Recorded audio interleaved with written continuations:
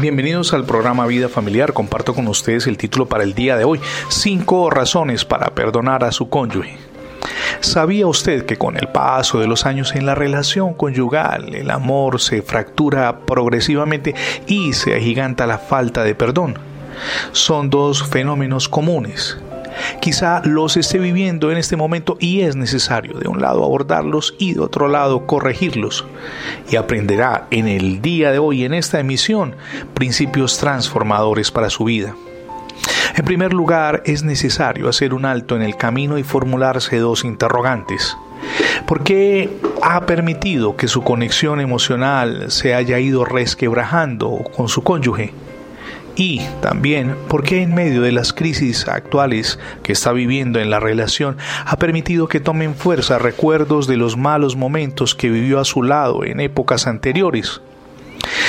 Lo único que logra al hacerlo es vivir atado al pasado y, de paso, andar preso del rencor y del resentimiento hacia la persona que Dios puso a su lado para que fuera una bendición. Quizás se pregunta, ¿por qué debo perdonar a mi cónyuge? Y le voy a compartir 5 razones. Número 1, porque Dios lo manda. Eso lo leemos en Marcos 11:25, donde el Señor Jesús dijo, perdona si tienes algo contra alguno. También hay otro soporte en Juan 14:15. El apóstol Pablo en Colosenses 3:13 de hecho escribe, si alguno tiene algo contra otro, perdónelo, de la manera que Cristo les perdonó a ustedes, así también hagan ustedes. Segunda razón, si usted y yo no perdonamos, es decir, quien no perdona no tiene derecho a pedir perdón de Dios, como lo leemos en Mateo 6:12.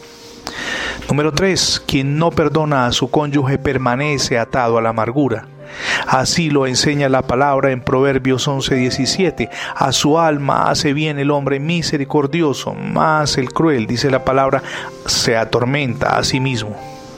Número 4, la falta de perdón nos impide crecer en la relación conyugal, como escribe 1 de Pedro 3:8.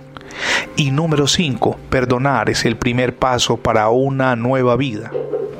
Jamás pierda de vista una realidad. Perdonar es una decisión. Usted puede hacerlo no en sus fuerzas, por supuesto, sino con ayuda de Dios, acogiendo lo que enseñó el apóstol Pablo en Efesios 4:32.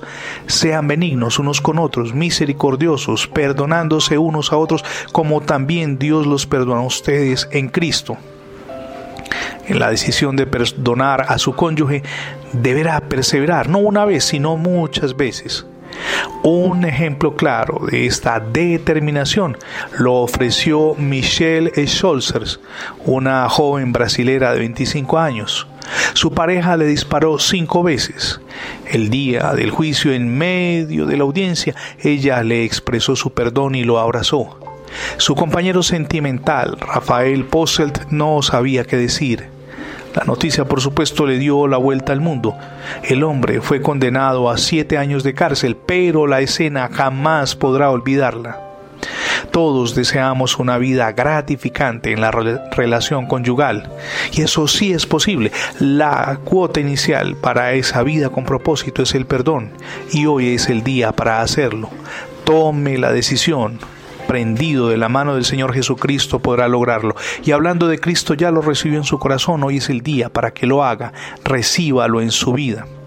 Gracias por acompañarnos en las transmisiones diarias del programa Vida Familiar. Si por alguna circunstancia no ha podido escuchar las anteriores emisiones, ingrese la etiqueta numeral Radio Bendiciones, se lo repito, numeral Radio Bendiciones en internet, y de inmediato tendrá acceso a las múltiples plataformas donde tenemos alojados nuestros contenidos digitales.